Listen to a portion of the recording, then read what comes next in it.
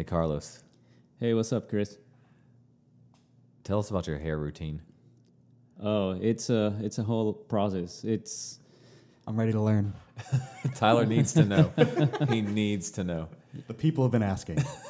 Hey, I'm seriously thinking an Instagram account with just tutorials on how to properly do your hair. Wow, what a way to fund a church. Man, people would want to know this. Hey, Are we talking, is there a comb? Is there a blow dryer involved? there is several things involved. You need not only some specific electronics, but you also need specific hair products. What? Does it start with a shampoo? Do you have a unique Well, shampoo? obviously you need to shower first, but course, yeah, that makes that could be of your choice. Is that like you know? a daily shower? Is this? Once a week? It just depends how often you shower. You just have to know you got to put up that time after. I gotcha. What brand of hair dryer do you use? You know what? I actually don't know the brand. I know my wife. I use my wife's because she also Me uses too. very heavy duty. Where Both am of I? us. I gotta get on the hair dryer game. Mine's a Conair. You know what? It is a Conair. Okay, Yes, it is. wow, I recognize wow. the brand now. Great hair think alike This here. podcast is sponsored by Conair. Yes. That's awesome. All right, man. Well, this is Weekly Hope, and we are excited to get rolling. Welcome, everybody, to Weekly Hope. We got a very exciting podcast this week because we had a really exciting service yesterday with our dear friends Carlos and Jessica Guevara and their family with us. Carlos is the lead planter of Somos Ecclesia, which is a church that started back last year doing preview services and gatherings, has been gathering around the community in the Beaufort area. And we were able to partner alongside them to help them get ready to launch. And so they're going to be officially launching here next month.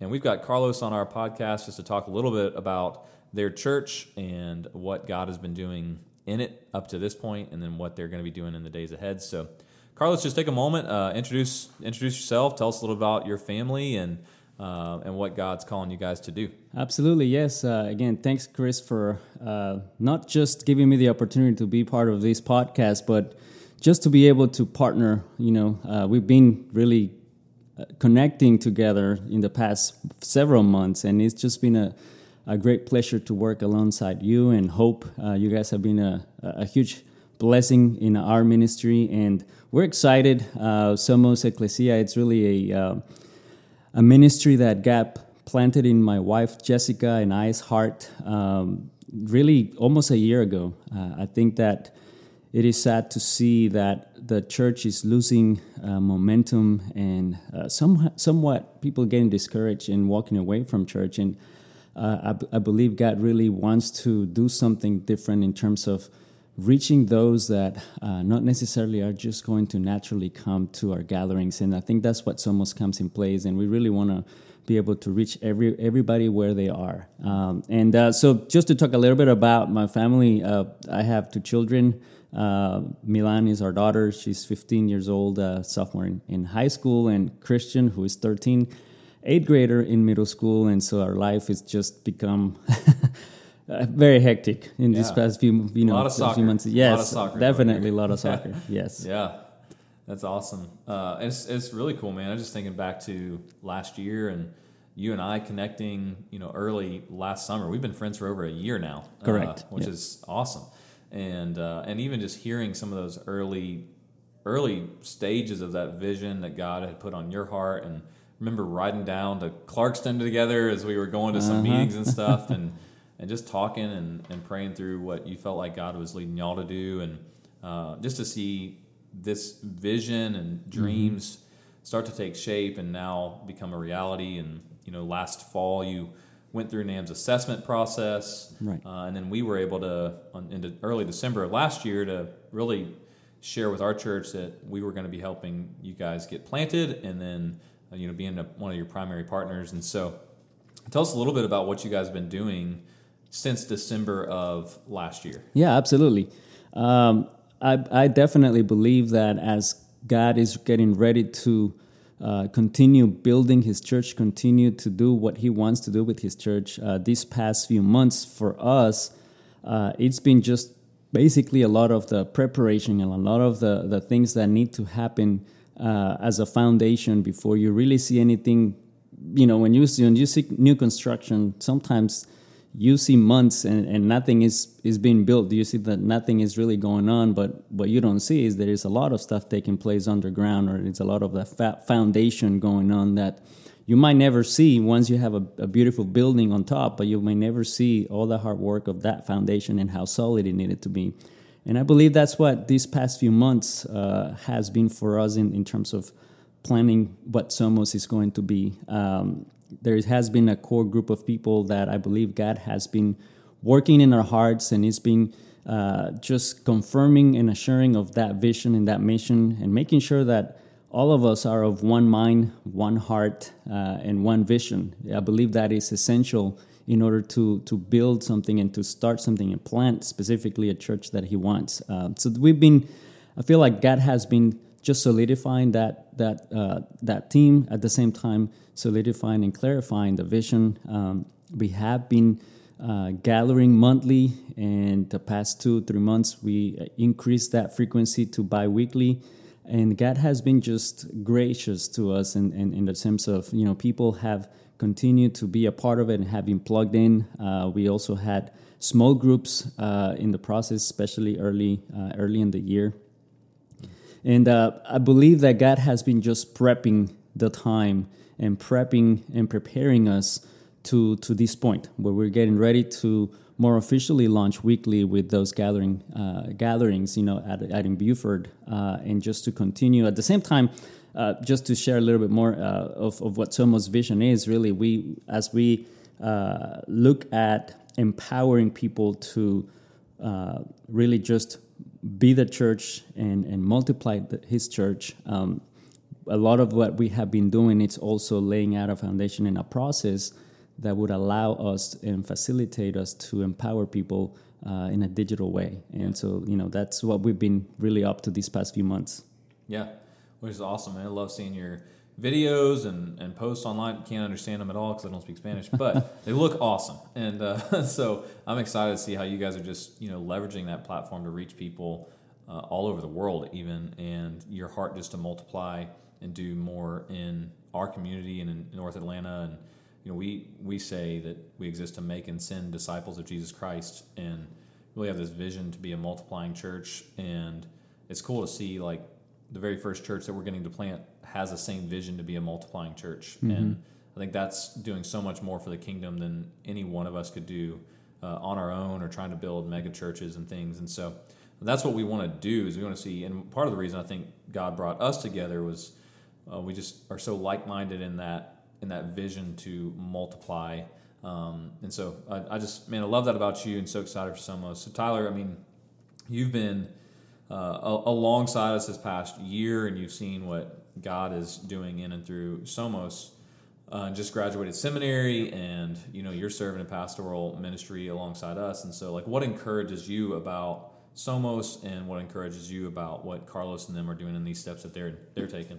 Yeah, man, I think there's so much. I think the biggest thing is just the willingness to do it. Yeah. I think so many people have these great visions and great ideas and desires of their heart that just kind of sit on the back burner as these dreams, and never actually see them come to fruition. And so there's never that actual willingness to step out of the boat in faith and trust the Lord with that. And so to see that with Somos is it's just exciting. I think it gives even me more confidence in the ability to do that in the future. I think seeing that Somos is not trying to do anything crazy or different or spectacular, but just trying to be faithful in the church and faithful with the people that the Lord has given there, and just equipping that team to do the work of ministry is exciting to see. Yeah. I love the things that you guys talked about yesterday. I think Jessica brought up, your four values that you saw in the early church was devoted to teaching, to fellowship, to prayer, and to serving. And I just think that's such a great vision to have, and what we value. And it's like, those are all simple things. It's nothing. We're not doing anything magical here. We're just trying to live out the gospel as the early church did, and love our neighbors and love one another, and grow closer to Jesus. So with this, you guys are launching, like you said, weekly gatherings coming up. September 11th is really, that date. It's funny in church planning, because you kind of have a launch where you start stuff, but then you have like a launch where you officially like, this is our launch Sunday. We're going to start gathering every Sunday. We had that too. We joke like April was kind of our soft launch or whatever you call it, preview services. And then August was our launch. And so y'all's launch is coming up September 11th. Right. And we're going to get to be a part of that as well. And we're encouraging Hope Church and anybody else who's listening to this that it'd be a fun thing just to come alongside and support a new church that's getting started. So it'll be at 1:30, and you can sign up for that on our website at hopechurchjc.com/events, and give you all the details of location, where to go, time, all that stuff. But we're encouraging as many people as we can to come out and be a part of that Sunday, because it's just going to be a great time. So, hey, to transition and talk a little bit about the sermon yesterday. We were in Luke chapter 10, and we've been in a 2-week series on the church, who we are, and what we do. So last week we talked in 2 Corinthians 1:12 about who we are and really what we value, which is prayer, and then we have these values of simplicity and sincerity. And then today we want to talk a little bit about what we do, and we come back to this passage that the Lord's really laid on my heart over and over again, which is Jesus goes and calls and sends out 72 disciples and reminds them that the harvest is plentiful, but the laborers are few. And a few of the things that stuck out to me from this sermon were, one, just the power of multiplication. You look at this as like the start of Luke chapter 10, but if you go back to the start of Luke chapter 9, it's fascinating that Jesus sent out his 12 disciples, and within one chapter, those 12 disciples had become 72 disciples who were now being sent out and multiplying and going and preaching the gospel and telling others about Jesus. But you see also the difficulty of the work, that this is no easy task. There is a spiritual labor shortage, and there's a great amount of work to do. Like, it's an unending amount of work, but also just recognizing that it's a dangerous task, and we have an enemy who's trying to destroy us and hang us up in every way, which really leads to the last thing that we see through this passage, which is just the dependence of the disciples, and that Christ is just constantly calling us into dependence. And so I loved just seeing that they were dependent on one another, that nobody was going out alone, that they had to be dependent on the Lord to actually do the work for them. That's why our primary task is the task of prayer. But then just, again, found it fascinating that Jesus wanted them to be dependent on strangers and outsiders and people who were not even, that he didn't even know at the time, but that could provide meals and provide clothing and provide shelter and provide the things that they need, which really builds our faith. And so that's the quick recap of the sermon. And I love this passage. I mean, I just think, I've told our church, I think this is going to be one that we get very familiar with in Hope Church. And so, Tyler, I'll kick it over to you, man. Just anything that you felt like particularly stood out to you from the sermon or from that passage yesterday? Yeah, definitely. I would agree with you first. I think this passage is one of the more encouraging just passages to have constantly on our heart and mind as we go out. So I think you talked about just the power of multiplication, and I think it was pretty cool that alongside this passage and getting to share about a church plant that we're helping start is getting to have community group training and see the grassroots of what that multiplication looks like for us. Yeah. I was talking with Miss Marshall and Miss Hollingsworth about how I've essentially been a part of 3 different community groups since the start of Hope Church. And that part's pretty cool in and of itself to see how that multiplication is happening. But I think what's cooler is to see groups like yours that I was a part of previously that has already multiplied again since then. Yeah. And now that's starting to build people in that I'm getting to know on Sunday mornings and getting to know relationship-wise. But just that's where you see the multiplication happen is even though I was not a part of those things, they're still happening and they're still growing. And so you see just the church growing organically and naturally in that way. And I think that part's pretty cool. Yeah. I got this fascinating picture, that I just found. Yeah. Where it's 10 of us, you know, January 2020, So crazy. 10 of us in my little living room, and like Like everybody's a in their different 20s. even house than we're Yeah, in now. yeah, everybody's in their 20s, and like some of those people have even moved, like Yeah. gone to other Yeah. states from I was that point. just starting seminary in that picture, which is crazy. Crazy, man. That is wild. And to see like that group had not only grown but has multiplied like 3 times since. A couple times out of our group, and then For sure. even the other group, you know, that has multiplied out of theirs. So And now we're in a group that's like, I mean, needs to multiply any day. It's getting so big, and that's awesome. yeah, we see. I mean, this isn't a science or anything, but it seems like within about 6 months of a group actually stepping out and actually starting a new group and multiplying, they're pretty much full. You know, Yeah, so it's like, man, as many times as we can do that, it takes about 6 months for a group to get full and be ready to multiply again, which just gives us the ability to connect even more people to the church and invite more people in. So, Absolutely. Carlos, Yeah. I mean, what does that look like for you guys, or what have you seen as you guys have been in the process of planting a church? Yeah, absolutely. Just to go back a little bit to your sermon before I go into that question. Multiplication is something that we see really happen often in the early church. And when Jesus told his disciples, go and make disciples, it wasn't just a direct order to only those 12, because it was to make disciples. And as a disciple, you're going to basically do the same thing over and over. And so sometimes I believe we forget as the church today that we have been called and we have been tasked to multiply and to make disciples. What it means is that for this multiplication that we talk about to happen, we all have to be willing to cast our nests and be fishermen of men. I mean, be disciple makers. And oftentimes we believe that's only the responsibility of the pastor or the leader.